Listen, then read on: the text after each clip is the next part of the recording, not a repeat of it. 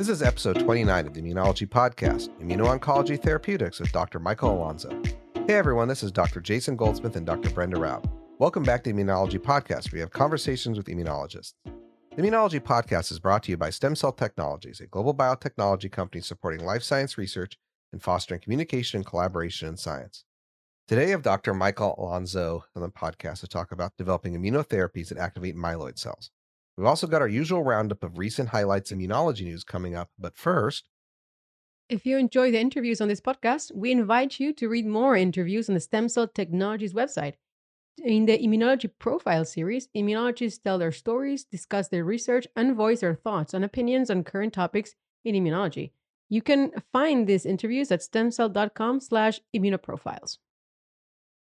hey Brenda, how are you? Hey, Jason, doing great. How you holding up in conference season? I know we just got done with Immunology 2022.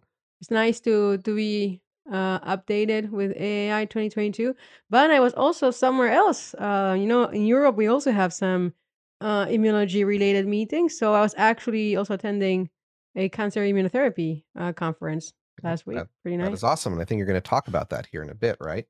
Yeah, I have some highlights I just want to share with you. I know you'll be interested. Are they about enterocytes? No. No, sorry. That's okay. I'm getting my enterocyte fill at the end of the week because I'm going to DDW, which is Digestive Disease Week, where I'll be sure to bring back some awesome mucosal immunology for all our listeners. Can't wait. I'm looking forward.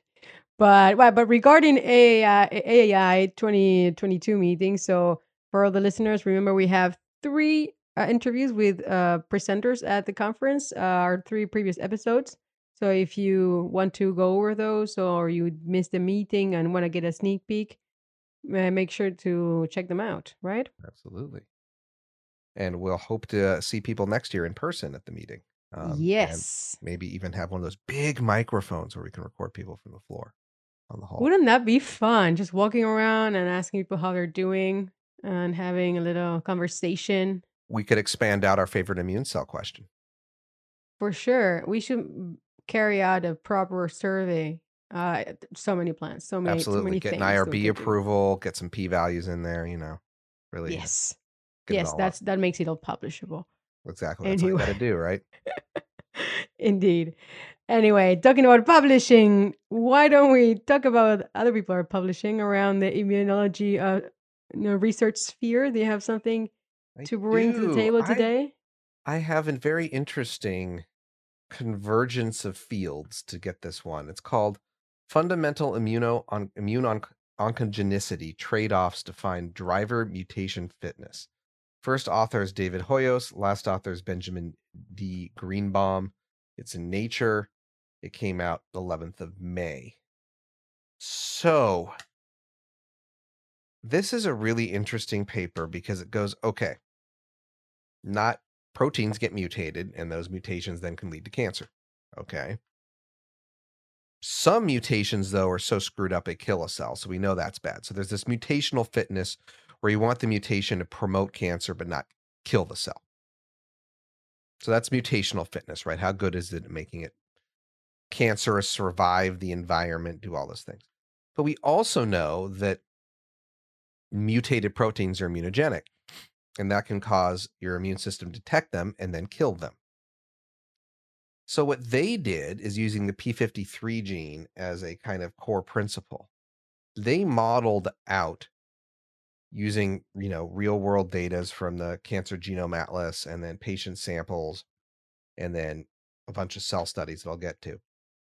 They modeled out and demonstrated that there's a fit curve to us, right? That maybe sometimes you have a really mutated cancer that's probably better at being cancer, a better protein that's better at making cancer, but it's going to die from the immune system. And so it's not what you see in most cancers. So simultaneously, you could have something that's really evades immune checkpoint, right? Like it doesn't cause an antigen presentation that drives a lot of immunogenicity. But if the mutation is crap, it's also not going to cause cancer. And so they develop a fit model that can predict and that combines these, and then they demonstrate the fit model does indeed show the patterns of mutation most likely seen in people. And so looking at P53, right? So they use that as mutation distribution in a model system. And then they kind of used a couple of classic, or a couple of well-known mutations. They found one mutation that wasn't super oncogenic, but it really evaded immune detection. And it was, and they showed that if you took, this protein and presented it to cells that prime cells, that the HLA presentation did not generate a strong response. And so they modeled that out in cell systems and similarly showed that also this mutation, for instance, wasn't that oncogenic. So they really modeled it step by step for looking at the ability of these MHCs to present things. And then so they made this fitness model. And then let me hop in here. They then applied it to a couple other genes, KRAS and PTEN. But they kind of paused there at one point and said, okay, cool. So we've shown this by principle. And then they showed they did what's called Pareto optimization, which is basically like at a certain point, further optimization on one curve doesn't get you anything, and the cost optimization is worse than the gain. So they showed that it falls under something what's called Pareto optimal. The other example, though, they showed there's these other mutations. So there's a couple of mutations. R175H is the most wild-like hotspot, right? So it's pretty similar to wild type in its function, but has terrible MHC binding capacity, which is why it's a hotspot. Alternatively, R248Q and R248W mutations have nearly completely loss of transcriptional function for P53. So they're really mutationed, right? They have a lot of cancer potential, but can generate neoantigens pretty well. And so the competitive proliferative advantagement has to offset the immunogenicity. So they show these balances. And they show that it's a different calculus, right? So you can't weigh things equally, cancer potential, immunogenicity for KRAS, they do for P53. And they also show that it's cell type specific. So they show, I think that, that a lot of in vitro work, and then they hop in and look at patients and show that this comes up in patients with the same pattern. And I think they look in lung cancer cells and demonstrate that in lung cancer cells, it's a little bit different balance, right? Depending on the type of cancer and how much immune cells they're exposed to at baseline. Right. So a cancer tissue that is immune privileged can afford to have a more immunogenic or immunogenic mutation in it because the cancer functions will outdrive it and then it's escaped. So they kind of go through this whole thing and map it out. And it's a pretty neat model that they can do. I thought it was interesting it made nature because it kind of seems obvious, but then again, no one's ever actually demonstrated this pretty well, which is probably why I got there. But this trade-off was kind of intuitive, which I like. I like when my science makes sense to me when I think about it. They also showed that immune selective pressures matters a lot less in non-cancerous lesions than in tumor.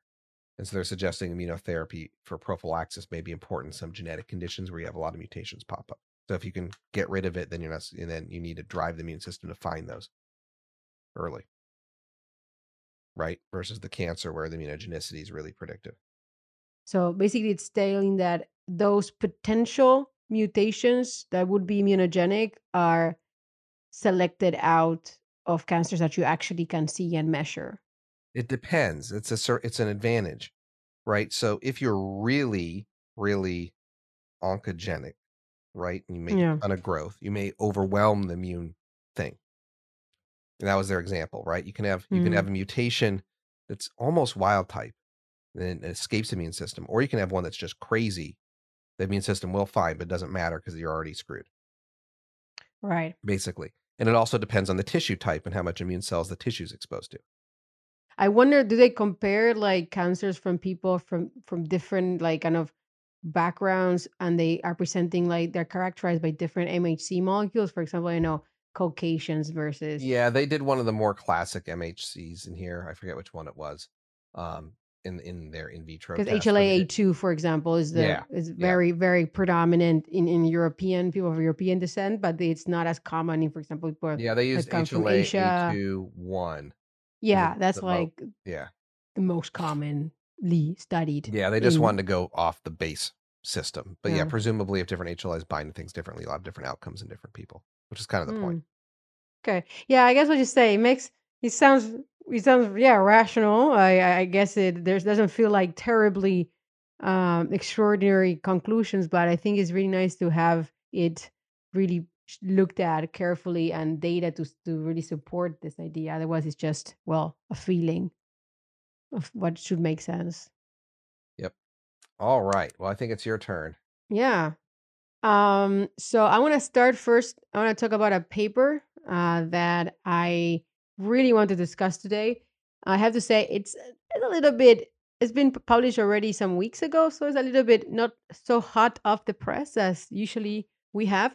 But I thought it was such an interesting publication, and it had so much attention. So many people kind of discussing it that I thought I really wanted to get in that discussion as well. So I'm going to talk today about a paper called "Reversal of the T cell immune system reveals the molecular basis for T cell lineage fate determination in the thymus," published in Nature Immunology on the 29th of April. It's from first author Miho Shinsawa and from the lab of Alfred Singer at NIH, who has been working with T cell development for a while. And I thought it was super cool because basically what they did in the study is they generate a mouse, which they call the flip flop mouse, in which they replaced inside the loci of the co-receptor CD4 and CD8, they replaced the actual gene being encoded, actual protein being encoded in each of these loci for each other. So they got mice that expressed the co-receptor CD4 um, under the influence of the kind of the locus of CD8, and they had a CD8 receptor that was so I had a kind of a double gene placed into encoding for the two subunits of the CD8 receptor encoded inside the CD4 locus. And they looked at what happened, and I think the results were super interesting and really made a lot of people kind of take pause and rethink or like kind of think again what is our understanding of how T cell in the thymus development in the thymus happens. So I just want to say very quickly a couple of kind of starters, things that are kind of facts that we need to keep in mind to understand this paper. So within the thymus and thymic development of T cells, there's this stage in which they are expressing both CD4 and CD8 receptors. They're called the double positive stage. And in this stage, T cells are also having a rearranged TCR, and they are interacting with MHC molecules in the stroma of the thymus. And we know that from that, at some point, you end up having cells that have either a CD4 receptor or a CD8. And cells that have a CD4 receptor are recognized antigens that are presented on MHC2, and cells that have a CD8 receptor in MHC1, because that's what the co-receptors combine to. Between these two stages, we do also know that in the first place, T cells receive stimulation, but with both receptors, and then they tend to downregulate the CD8 receptor, and then there's this. Then in some cases, CD4 cells just conserve the CD4 receptor and continue their CD4 journey, or if the TCR signaling is interrupted during the stage, then the CD4 gets downregulated, and the CD8 comes back again on the surface, and these cells become CD8 cells, MHC1 restricted. So what the author showed is that if they do the opposite, if they have a CD4 molecule on a CD8 locus and the other way around, what they see is exactly the opposite. They see cells that first double positive get stimulus, and then they downregulate CD4, the CD4 molecule, so that the protein gets downregulated. These cells are only expressing CD8, and then they either keep the CD8 or they downregulate the CD8 and upregulate the CD4, and you end up having CD8 cells that have a CD4 locus being expressed, and the other way around. And this was very interesting. So what was very interesting is that when they count the numbers within the thymus development, they have roughly the same amount of cells that you would expect from wild type mice from either of the CD4 or CD8 cells. But then in the periphery, they already saw that CD8 cells became a stark minority.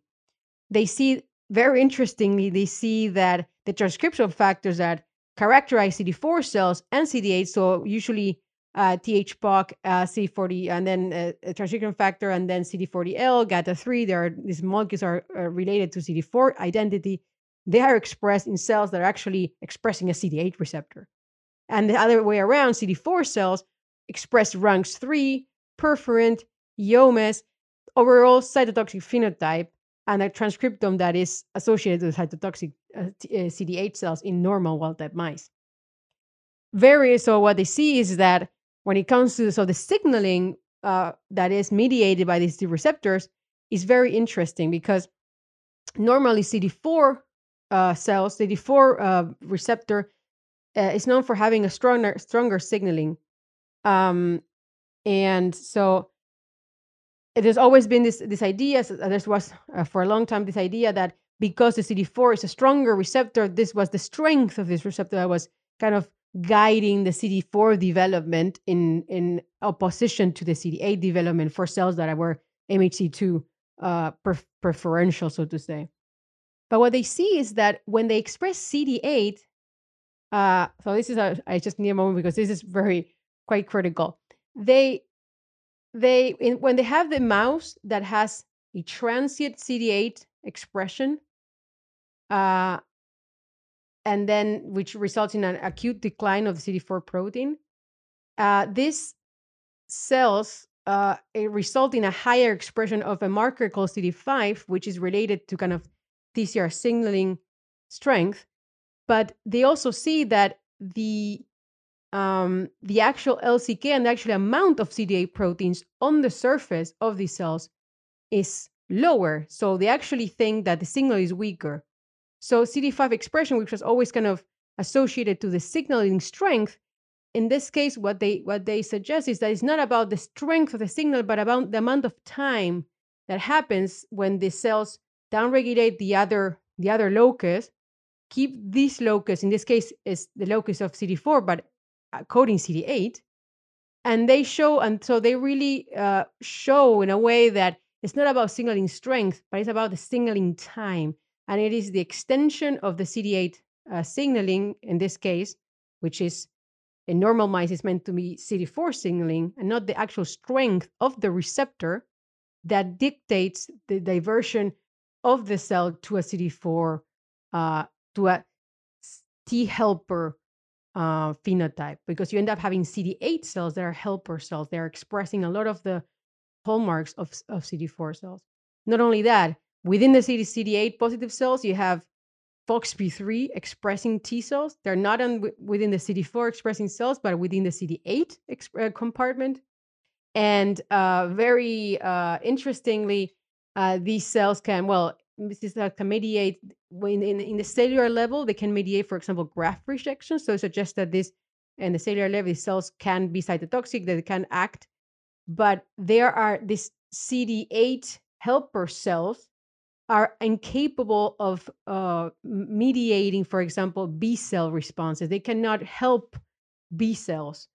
So these mice with this flip-flop mice have deficient humoral responses, B cells that don't class switch or have affinity maturation, and there's no germinal centers in these mice. They suggest that it's because as B cells cannot cross-present antigen through MHC1, which is what CD8 molecule can bind to, the helper, this kind of flip-flop helper cells cannot help B cells because they cannot interact with each other through MHC1 in the right way. Similarly, these mice cannot clear viral infection. And again, what I thought was very interesting is that they show that although CD8, one of the problems is that because CD4 MHC2 restricted cells are cytotoxic in these flip-flop mice, they seem to be restricting or reducing the immune response by actually killing antigen presenting cells that are presenting the viral antigens to the MHC2. which in normal situations, it would be presenting to helper cells and not cytotoxic cells. But in flip-flop mice, again, the roles are inverted. So I thought this is very cool paper. It took me a while to read it and kind of understand.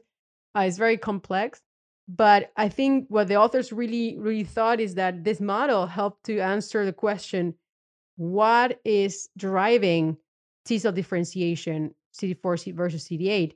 And they show that it's not about the receptor itself, but it's about the the fact that one of the loci is designed to keep expressing for longer, and that is what really is driving the length of the stimulation for one of the loci, is what's driving the differentiation in normal mice into CD4 cells that are helper, and then they're going to be expressing all these transcription factors related to helper cells, and the other cells go into the CD8 kind of Right. pathway. So it sounds like the cell surface receptor is not the driver of differentiation. So even if you make that decision, Yeah, it's the other epigenetic changes in the loci that are earlier than that.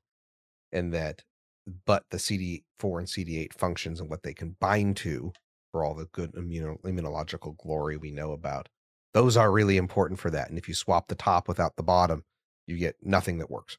exactly. You have a mice that cannot really mediate response to any of the pathogens or the situations that they expose them to. So it does seem that a cell that in order to have a functional T cell compartment, you need helper cells that recognize antigen in MHC class 2 and not MHC class 1. So you need to make sure those things coincide. And on the opposite side, you need to have CD8 cells that are recognizing antigen in MHC1 that have a cytotoxic phenotype and not the other way around. So this is very critical. I know, again, sounds kind of obvious, but it's really nice to see it kind of really shown in this mouse and seen with so much detail. It was very interesting read. No, that is very good. So, all right. I don't have a good segue here, so I'll dive into it. It's a gut paper, though, so it's all good. It's actually an immunity, but it's about gut stuff. All right, so it's the gut microbiota primes systemic antiviral immunity via the C-gas sting interferon 1 axis. Its first author is Saskia Ertman. Last author is Nelson O. Gekara. It's an immunity. It came out the 10th of May. And I thought this is really interesting. So, long and short, type 1 interferons protect against viruses, right? Yes, cool. There's different pathways that can activate them. One is TLR. There's the RNA sensing pathway, and then there's the DNA sensing pathway of, C-gas and sting.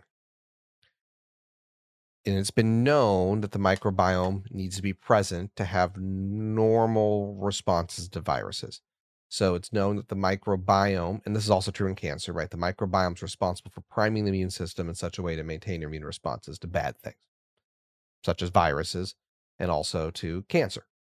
And too much, but also the microbiome can be primed to decide to go destroy your own intestinal tract. So there's a balance. What they show, though, is that if you do antibiotic ablation and followed by HSV infection, herpes simplex virus, the microbiome is really important for resisting herpes simplex virus infection. Cool. They show that. They establish that. And then they make, and Brenda, as a postdoc, I think you will really appreciate this. They make, I think 7 or 8 different knockout mice. Mighty 88, TICAM 1, interferon beta with a luciferase they have a reporter luciferase for interferon beta, MAVE MVS knockout, sting knockout, interferon. So they made like 3 or 4 mice and then mated them all with each other to have knockouts of everything along the pathway of the different pathways. So you can knock out the TLRs or the TLRs and sting or the RNA sensing gene, right? They did it all. Oh my God, those breeding schemes must be a nightmare. Although, interestingly, if they started breeding them, whatever you got, since they wanted all of the flavors of ice cream, would be valid. They just got all the litters. They just tested all the Whatever mice, they and then they had, they used. Basically, kind of what. Like, we're gonna breed them all together, but, like, yeah, I would love to see the, yeah, that breeding scheme. Yeah, and it's other ones for RNAs, intracellular RIG-1-like receptors, RLRs. So, Okay. holy God, they did this. All right. So 7 years later, when they had their mice, no, just joking. But they basically showed that if you knocked out Sting or C gas, but starting with Sting, knocked out Sting, but none of the other ones, you lose the protection from HSV, from the microbiota. But TLR, Mighty 88, MAVS don't matter, doesn't care, TCAM1. Only thing that matters was Sting. So it's saying it's a C gas Sting pathway. So wasn't related to endogenous retrovirus signaling, just Sting. And it works without cellular so, but they're like, how does the bacteria from the gut affect systemic HSV infection? So they looked at this and inoculated E. coli in the blood, or, injected, or the peritoneal, injections of E. coli, or E. coli lacking an LPS that stimulates TLR4 signaling. So there's this mutant that doesn't activate TLR, and show that, the mutant doesn't make mice nearly as sick. But both the one that doesn't affect TLR, where it's TLR signaling null, and regular E. coli, both equally protected against HSV signaling. So something about the bacteria that doesn't involve cellular contact is working. So enter MVs, which are membrane vesicles from bacteria, are what's doing it. And they show this, they can purify them, generate the effect. They can purify them from the weird E. coli, generate the same protection. That's all Sting mediated. They did, cell experiments where they had the bacteria up top in a chamber and then the cells in the bottom, and show the effect works. You don't have to have contact. They did all types of stuff. So they showed there's DNA inside of it by just agarose gel. They show that if you pre-coat them, the MVs, with DNAs and then RNAs, right? This pan nuclease, and then do the experiment, it still works because the lipid protects the DNA on the inside, right? So no matter what you do, you have the effect. And then they're like, DNA bacteria can produce cyclic dinucleotides that may activate Sting directly without C-gas. They show that it's C-gas dependent. They do that next, showing that, if you knock out C-gas, you lose the effect. Okay. So these vesicles are being released by this bacteria, and And they right. transport into the circulation, where they prime the immune system to have upregulated Sting and thus interferon 1 signaling to protect you against viruses. And it works against RNA viruses too. So they say, well, it works against DNA viruses. It also primes you against RNA viruses because it generally increases your interferon 1 gamma tone, your interferon 1 tone, right? And that Yeah. interferon 1 tone goes up, which means you have more viral immunity. It's pretty cool because I guess, there's also lately a lot of research on sting activation in cancer as well. That seems to be activate the immune system and might be beneficial for cancer responses.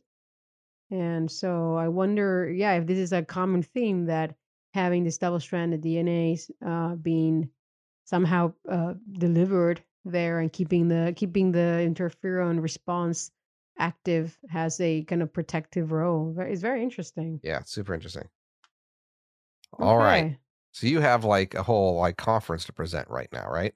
Yeah, well, I'm not gonna present the whole conference. There was a lot of very interesting talks. So again, the cancer immunotherapy conference. It was in Germany, in the heart of Europe.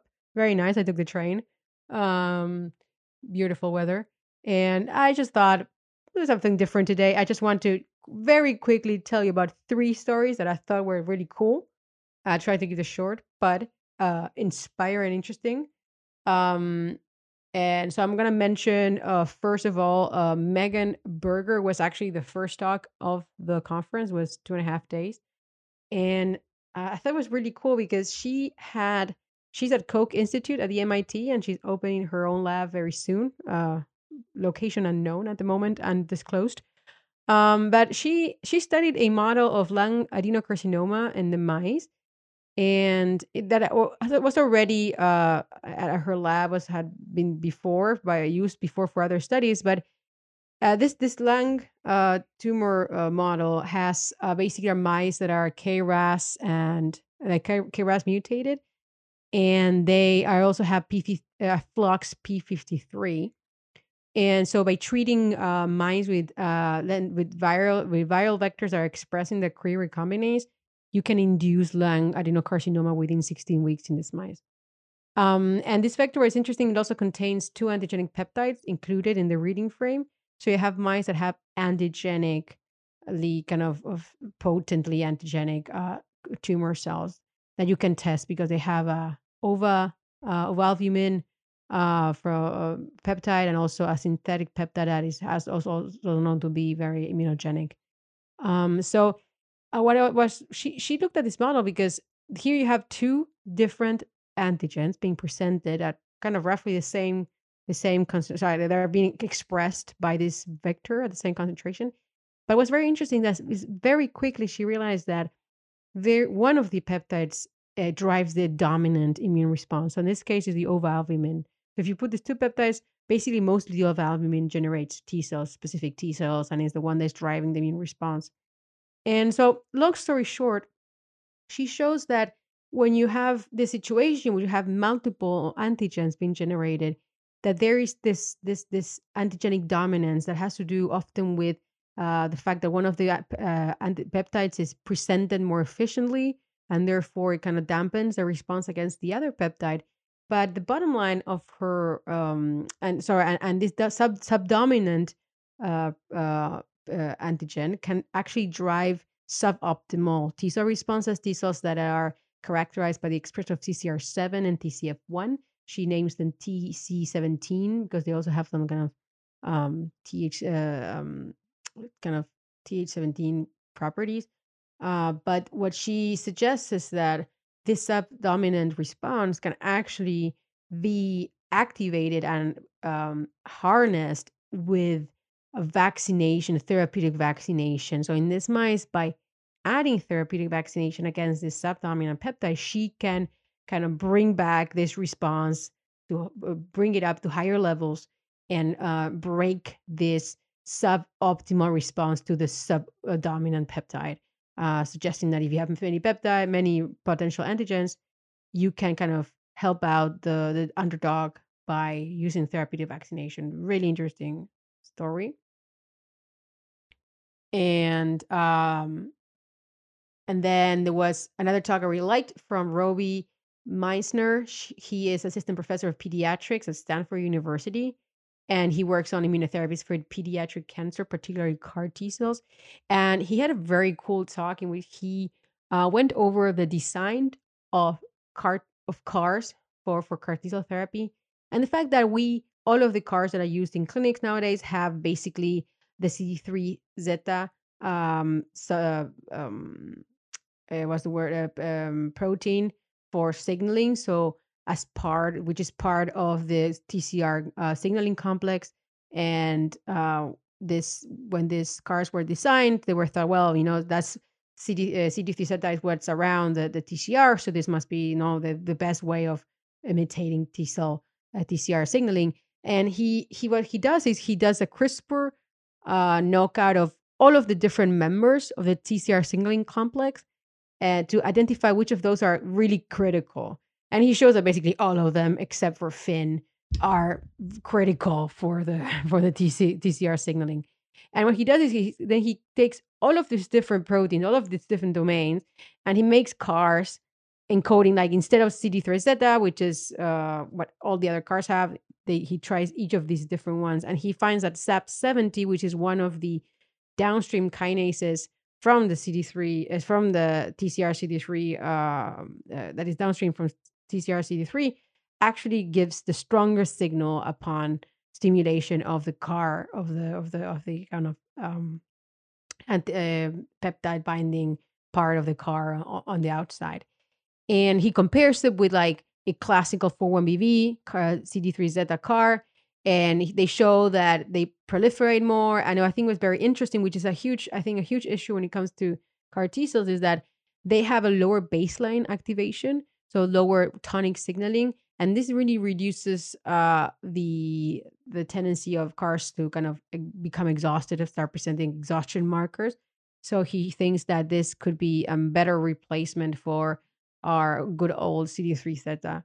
And in a different design, he goes even further down the signaling pathway, and he focuses on two molecules. These are that are also downstream of SAP70, else LAT, which is this large kind of is a molecule that acts kind of as an anchor for other peptides or other proteins to bind to it, and kinases, and then SLP76, which is a kinase that is part of this signaling pathway, and actually is their proximity that is one of the downstream events from TCR signaling. So he suggests that you can have a heterologous CAR that has two different antibody kind of binding molecules. For example, again, CD19 and HER2, that's the example that he gives. And that when they bind to these molecules on the surface of cancer cells, they bring together these two elements, and that's what initiates the signaling downstream and the activation of the cell. Really cool, because then it would allow you to be a bit more specific on which are the cells that you're targeting. I think it has a lot of it's a very interesting concept. So I really like his talk as well. So next generation CAR T cell design, really cool. And following on the topic of CARs, what I thought was really cool, uh, and I thought was very interesting is CARs in the real life, CAR T cell therapy against solid tumors. So far, really disappointing results. So there's this clinical trial from BioNTech in which they have a Claudin 6 specific CAR T cell. Claudin 6 is not expressed on healthy islet tissue, but very commonly expressed on prostate cancer, testicular cancer, ovarian, and other types of cancer. And so what they did in this study is that they have these CARs targeting Claudin, but on top of that, being BioNTech, they treat the patients with therapeutic vaccinations in the form of mRNA of Claudin 6 in lipoprotein in liposomes, so they can kind of keep the activation of the Claudin 6 CAR Ts and that keeps the cells for longer active. And long story short, they have seen really, really interesting results. So they have had response rates of 86% when it comes to kind of both. So the combination of partial responses and stable disease on patients that were previously progressing, which is one of the best results that we've seen so far for CARs for solid tumors. And they are the first ones to do this double therapy, CARs plus vaccination. And disclaimer: some of the patients were treated at by some of my colleagues, so that was really nice to see the data. But this might be a new era on CAR T cells for solid tumors. Oh, I was going to ask you if you could only list one favorite thing to go in one sentence or less, what it would be. But if you don't say what your coworkers did, you're going to be in trouble. So I won't ask that. Yeah, it was always so good. Everything was so nice. You know what I liked? They have really good wine in that region of Germany, so it was really nice. Yeah. Riesling? Riesling, exactly. All right. Well, we're going to be speaking with Dr. Michael Alonso in just a moment. But before we get to that, explore scientific resources for your immunology research at the Stem Cells Technology Immunology Learning Center. Choose from different research areas and find expert interviews, technical tips, educational webinars, instructional videos, and much more. Visit stemcell.com/immunology-research. Hi, everyone. Talking to us today is Dr. Michael Alonso. He is scientific co-founder and vice president of immunology and pharmacology at Bolt Biotherapeutics, which is a company that develops cancer immunotherapeutics that activate myeloid cells. He is going to talk to us about his experience at the company and the science behind their products. Welcome to the Immunology podcast, Michael.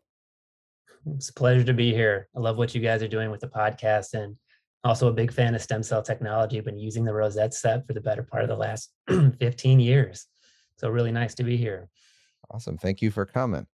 All right, Brenda, I'm going to dive in and start. I think you have an interesting story, Michael. Maybe you could start there, and that your grad school mentor is a co-founder of Bolt, and then you went off pretty early in your scientific career to industry and biotech, and you've been at the same place for most of that career then. So what has that been like? What did you learn in lab or discover as that grad student slash maybe some postdoc time? I know how it gets nebulous. And then you hopped over and now you're, in a clinical stage biotech. Yeah, I'd say there was a lot of drinking through the fire hose, which has been, extremely gratifying and invigorating at the same time. Certainly from our studies in the lab, right? This started off with a 2015 Nature publication where, we have all these tumor models that are, for the most part, barren of T cells, but have all of these myeloid cells present. And the big trick is, how do you turn this franchise around and start to kill the tumor versus letting the tumor grow as more of a wound healing response? And it actually turns out that that it was rather simple how to turn it around. You have to add two ingredients: anti-tumor antibody and immune stimulant, right? And what does the anti-tumor antibody do? It essentially covers the tumor in eat me signals, right? And the FC it's just a bunch of eat me signals, and then your phagocytes or your Pac-Men of the immune response can come in and they can phagocytose the tumor. And what happens when you phagocytose the tumor in the absence of immune stimulant?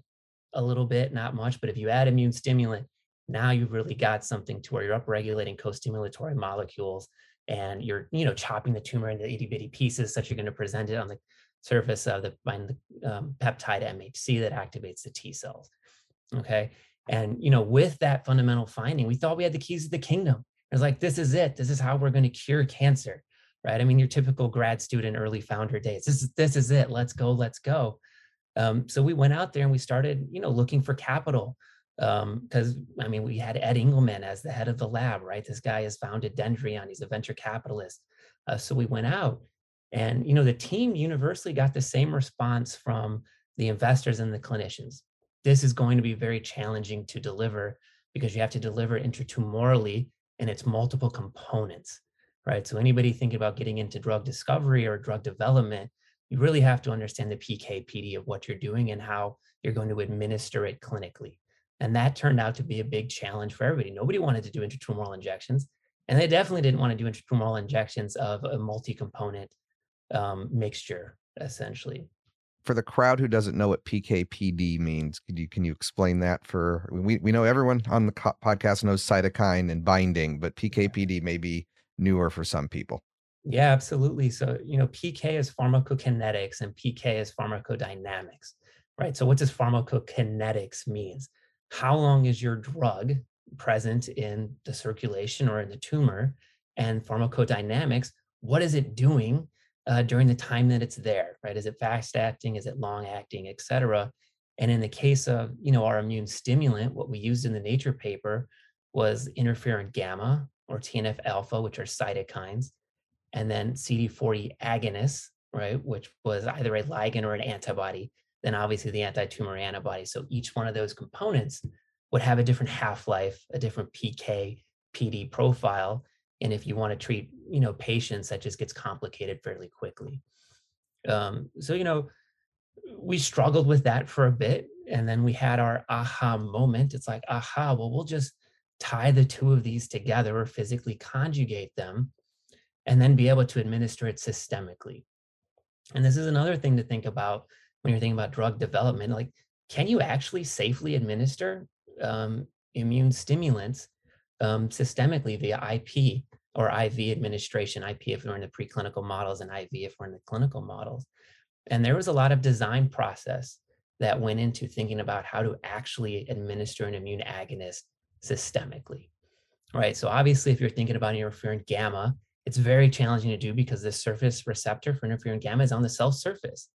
So what we decided to do is we decided to utilize a TLR7 and TLR8 agonist, right? These receptors are located inside of cells in the phagolysosomes, and more specifically, they're located in your myeloid antigen presenting cells and your plasmacytoid antigen presenting cells, not in the tumor or in many of these other healthy cells.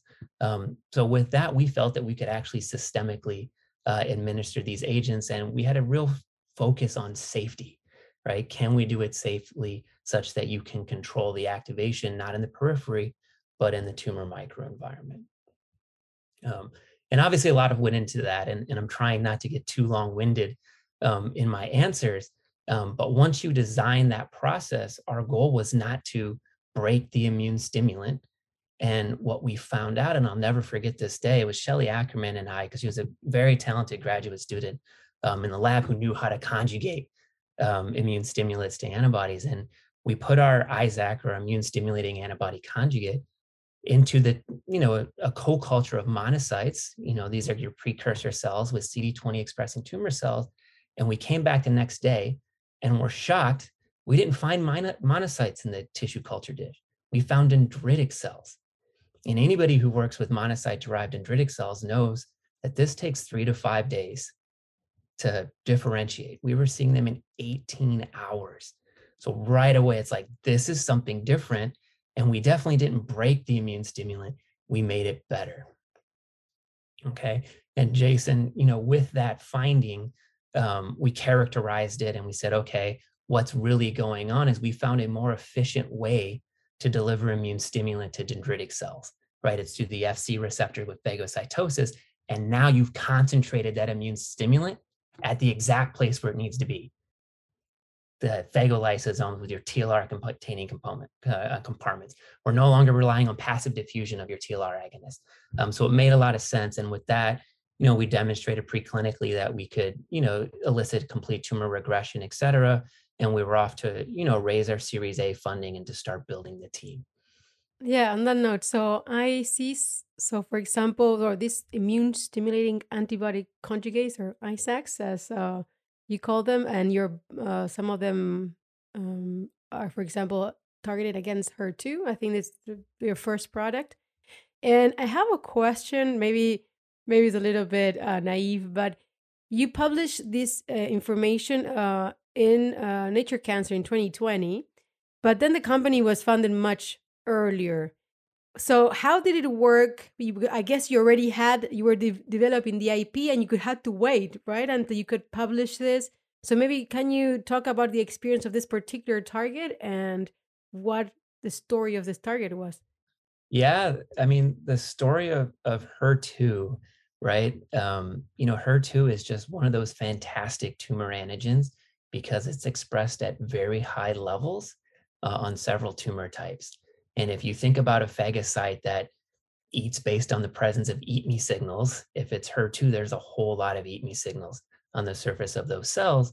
And it's been clinically, validated as, a very nice therapeutic in Herceptin, right? So we knew it was safe as an antibody. We knew it had low immunogenicity, and it made sense of it as an ISAC. And, you're absolutely right. We spent, a lot of time sitting on a bunch of preclinical data because we weren't ready yet to release it to the world, which was appropriate as, as a young startup who, really feels that we're onto something that, could be incredibly impactful. So we absolutely timed the publication as close to as possible with the initiation of the clinical trial, while releasing a little bit of data through posters over time. But it certainly drove the investors nuts at times with how secretive we were. But I think it worked out for the better with when we were able to release information. That seems to be very, very common, no? I think a very huge difference between the industry, and especially starting biotechs that really need to protect their IP, and that's basically all they have. And I have also, we also talk to other people that have companies, and can be really difficult because as an academic, you are very prone to sharing and to kind of showing the world what you're doing, but then you need to be very careful when this is not the basis of your company. Yeah, like 100%, Brenda. I think the equation changes a little bit for academic or somebody in biotech when it moves from, sharing the world with the technology versus trying to share, with a product. And Yeah. to be able to take something from bench to bedside, in all honesty, the publication was not high on our minds. And one more thing, um, do you this is this company associated with your university? I see that your publications, for example, is still associated with Stanford. So my question is, what is the role of universities in maybe helping or incubating this type of companies? Was that the case for you guys? Yeah, absolutely. I mean, Stanford is such a fantastic place for developing cutting edge technologies, and then for licensing that technology to biotech companies, particularly not just like large biotech, but they really try to license this technology to the founders if they are interested in pursuing it. So from Stanford's standpoint, absolutely, the technology was developed in Stanford labs, right, with Ed Engelman. And then we filed the IP and then started to, bring that technology out, and Bolt Biotherapeutics licensed it. Now, in our case, it was actually very unique because Bolt maintained a very close collaboration with Stanford during the first year or 2 years of our existence, because as I mentioned, a graduate student, Shelley Ackerman, remained a graduate student at Stanford, and her thesis became these Bolt body Isaacs. So we collaborated very closely with her and with a postdoc in the lab, Justin Kenkel, who was developing the technology for our TAM agonist, our tumor-associated macrophage, that Dectin-2 program. So we have a lot of very close ties with Stanford. So I've asked this next question of a couple other biotech guests that I wanted to ask you as well, because it's always good to hear multiple opinions. What do you think is the hardest phase shift from academia, where, hey, you found something, you're ready to cure cancer, and then biotech slash pharma, right? Every you're on the biotech path that differentiates into pharma over time, ideally, if you want to use that type of terminology. Where do you think, for people interested in that, what are the skills they need to get while in grad school or postdoc? Where is the big surprises you didn't see coming that you're like, oh man, in hindsight, man, I wish I'd known that, or that was a big phase shift? Yeah, honestly, there's many phase shifts that happen. We touched on one of them, right? PK/PD relationships. As a grad student, it's just not something that we were concerned with. You dose your preclinical models until you see responses, and you can just dose them much more frequently. The biggest surprise that we had, and I still tell young founders or early founders this because it shocked me. We had raised our Series A round and had millions of dollars in the bank, right? I've never seen this many zeros in a bank account. And I remember trying to buy reagents, and all of the vendors told us, no, we don't have sufficient credit to buy my Rosette set from Stem Cell Technologies or to buy antibody. And I'm like, this is crazy. Look at how many zeros are in our bank accounts. But you have to establish credit as a company. And in the early days, we were using our personal credit cards to buy pipettes and antibodies. So that was a very early shocker to me as an early founder. But a second big phase shift from academia to industry is building the team, right? In academia, you come in, you've got a team of brilliant scientists who are well published, or young graduate students who are extremely eager. And now you're at a biotech company, and it's a very small, close knit group, and you've got to expand the team. And you have the choice, do I bring in the best scientist? Do I bring in the best people, or a combination of the two? And early on at Bolt, I found it extremely useful to bring in the best people, or the best athletes, as you will, somebody with diverse skill sets, because you are going to be wearing multiple hats, and you are going to be in the trenches with your colleagues and your teammates. So it's very important to develop that camaraderie, and hire in people, or bring in people with the team that want to be there, that share your drive, and are ready for the ups and downs of startup life. And obviously, Jason, as you transition to bigger pharma, that equation changes a bit. So having now established credit, you've gone through some series of funding. You have some, things in a phase 1, 2 trial. where y- you've done grad school, postdoc, where do you think your next step of growth challenge is besides get the drug all the way through? Like put that aside. Yeah. That's of course every company is going to do that. But where do you see the next step of your journey as a scientist slash now biotech entrepreneur, head of a lot of science for a company? Yeah, look, absolutely. I can't set that aside, right? I mean, the biggest personal goal that I have is to impact patient lives and ensure that, we change them from patients to survivors, right? I'm very bullish that, BDC 1001 can do that, and that the platform will be extremely useful for clinicians and for our patients. My next steps professionally is, to build out the pipeline, to understand, the technology as we knew it when we developed BDC 1001, the technology as we know it today, and how we can apply our learnings for future programs, both as immune stimulating antibody conjugates, and as myeloid agonist, as is the case with our Dectin-2 program. In the case of the myelin antagonist, what is what are the type of tumors that you're targeting? Because HER2, I think I would say breast cancer probably, and I mean there's other tumors, but I think this is the big one probably. And what is your scope in that sense? Yeah, so with the HER2 targeted agent BDC 1001, breast and gastric cancers are the big ones. But surprisingly, there's high levels of HER2 on many other tumor types.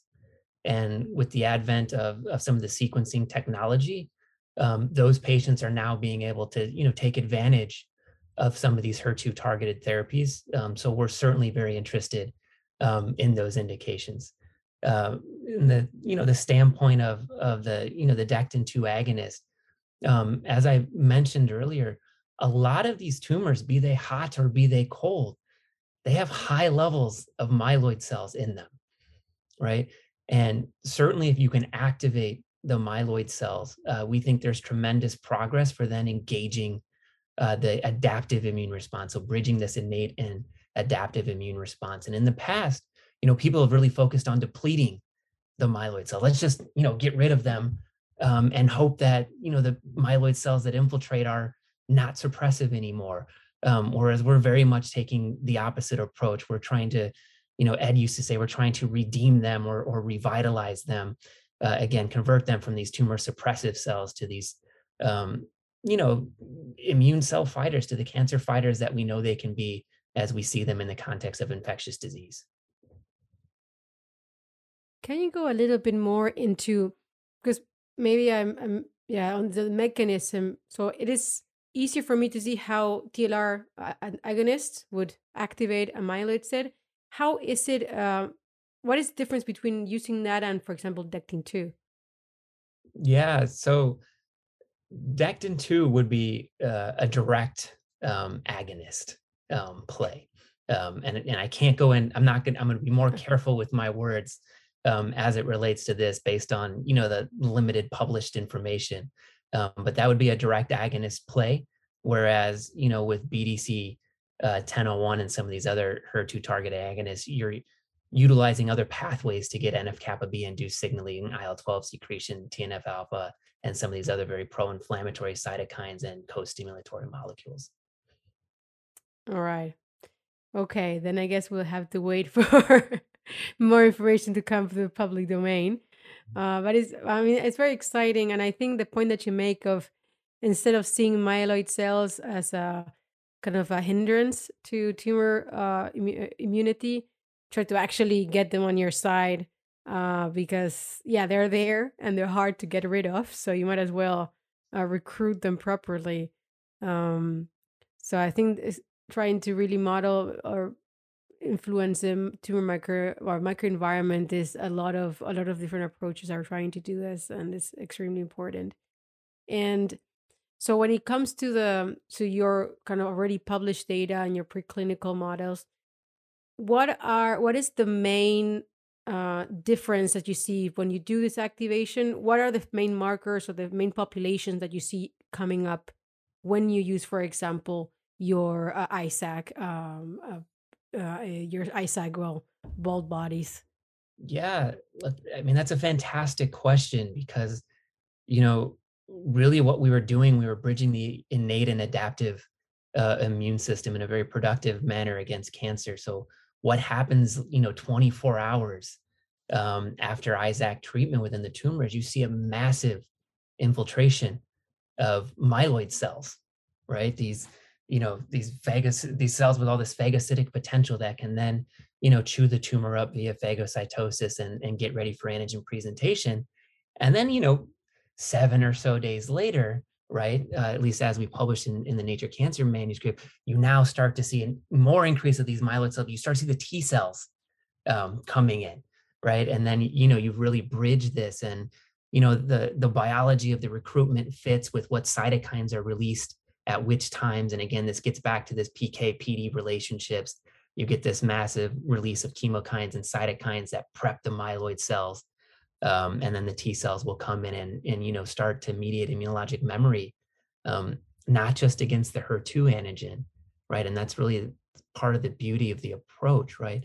Once you get phagocytosis, again, you cut the tumor up in itty bitty pieces and you present them on the peptide MHC, such that you're exposing the T cells to the wealth of tumor neoantigens, and then we get a very diverse T cell population that can mediate, hopefully long term responses, and it certainly did in our preclinical models.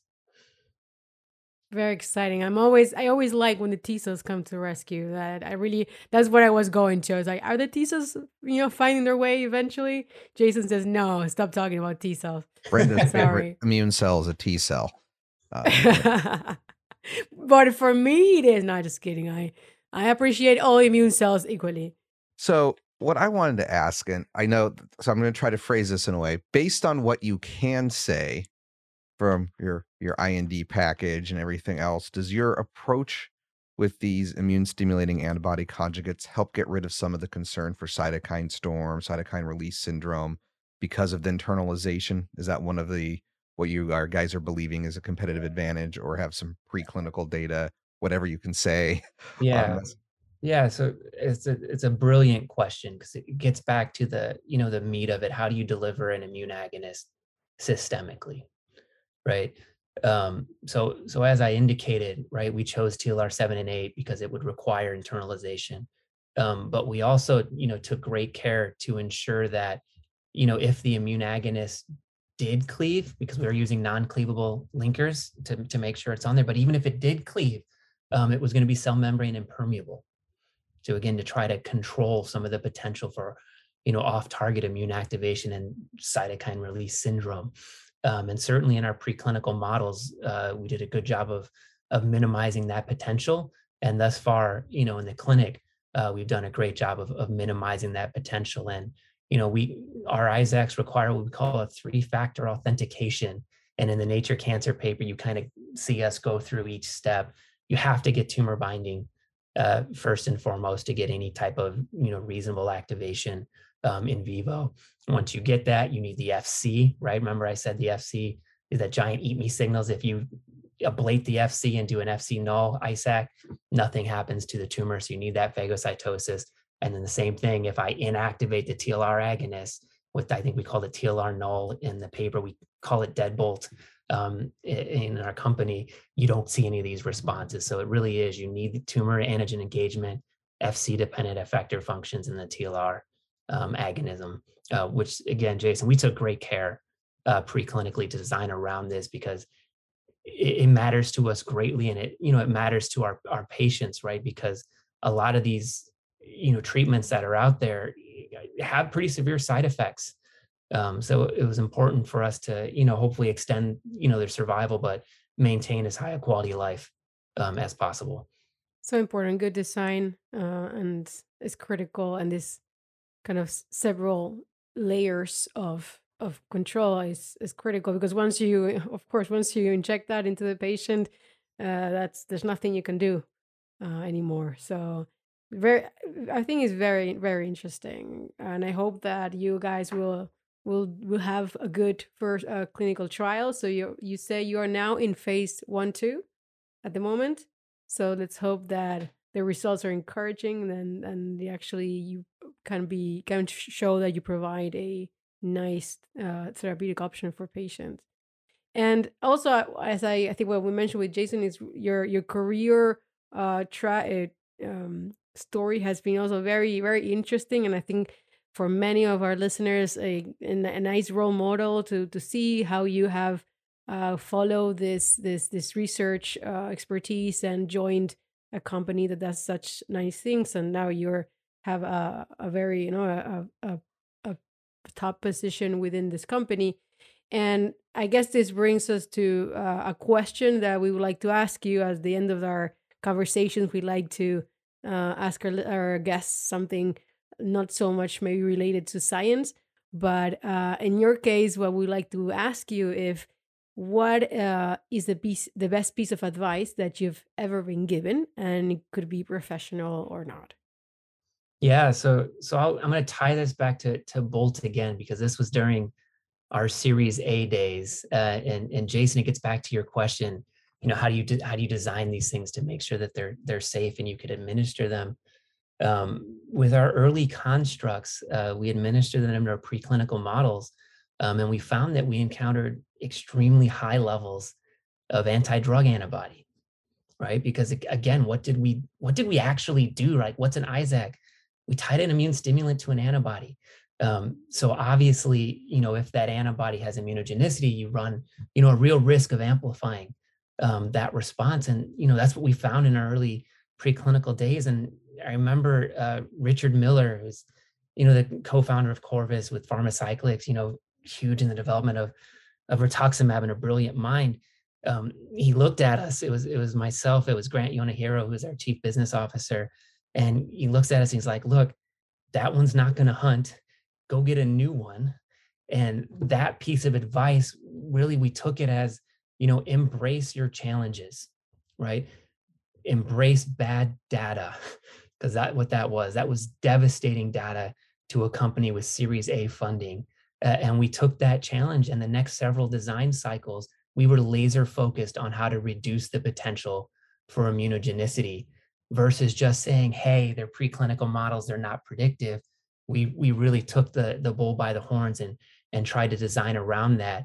And I'm very proud to say that in the clinic, we have encountered very low levels of immunogenicity, and that advice of embracing the bad data and then finding a way to solve that problem is just key to anybody in academia or in industry or in life in general, right? Like, tackle the hard problems because our time here is limited. So, get the work done. My boss actually has given the advice that bad news early is good news. Is both a way. Don't hide problems, but also under this concept. I think that's a very good truism, as you put it. Like, embrace the problem and solve it. Don't put it off. Absolutely. Does take some courage though to accept, and then especially when you're feeling the pressure of making what you have has to work. It has to work. We're so far, but it has to work, and then you realize that in the end everything will you think you're so far, but actually most likely it's just the beginning. So you might as well start over anyway. Yeah, and Brenda, honestly, that's why towards the beginning of this, I focused on the team. The team that you have around you have to be ready to tackle the tough problems and really be committed to developing good drugs to make sure that you don't run from the problems or sweep them under the rug, that you attack them head on. So absolutely agree with you. It's good to have a good team to support you in those times. And then, well, eventually, hopefully you'll succeed, and then you can go and have a drink and celebrate. Well, thank you very much for being here. If we want to find you, I think your company Twitter is @BoltBio, right? So we can check you out there, and you're also on the internet and LinkedIn and everywhere else. I know you guys have a bunch of job openings, so people should check out your career page as well, right? Yeah, absolutely. We can't hire fast enough. And, it's a great place to work. We are scientifically voracious. So if you share that spirit and that culture, please do come and apply. There you go, listeners. In the West Coast, you go and check out the open positions at Bolt. Good luck with your ongoing studies and your research, and we'll see what comes from that. Thank you so much. It was a real pleasure. That brings us to the end of our show. Don't forget, if you want to subscribe to our newsletter at immunologypodcast.com, you can get there show notes, also episode summaries, links to all the interview roundup papers.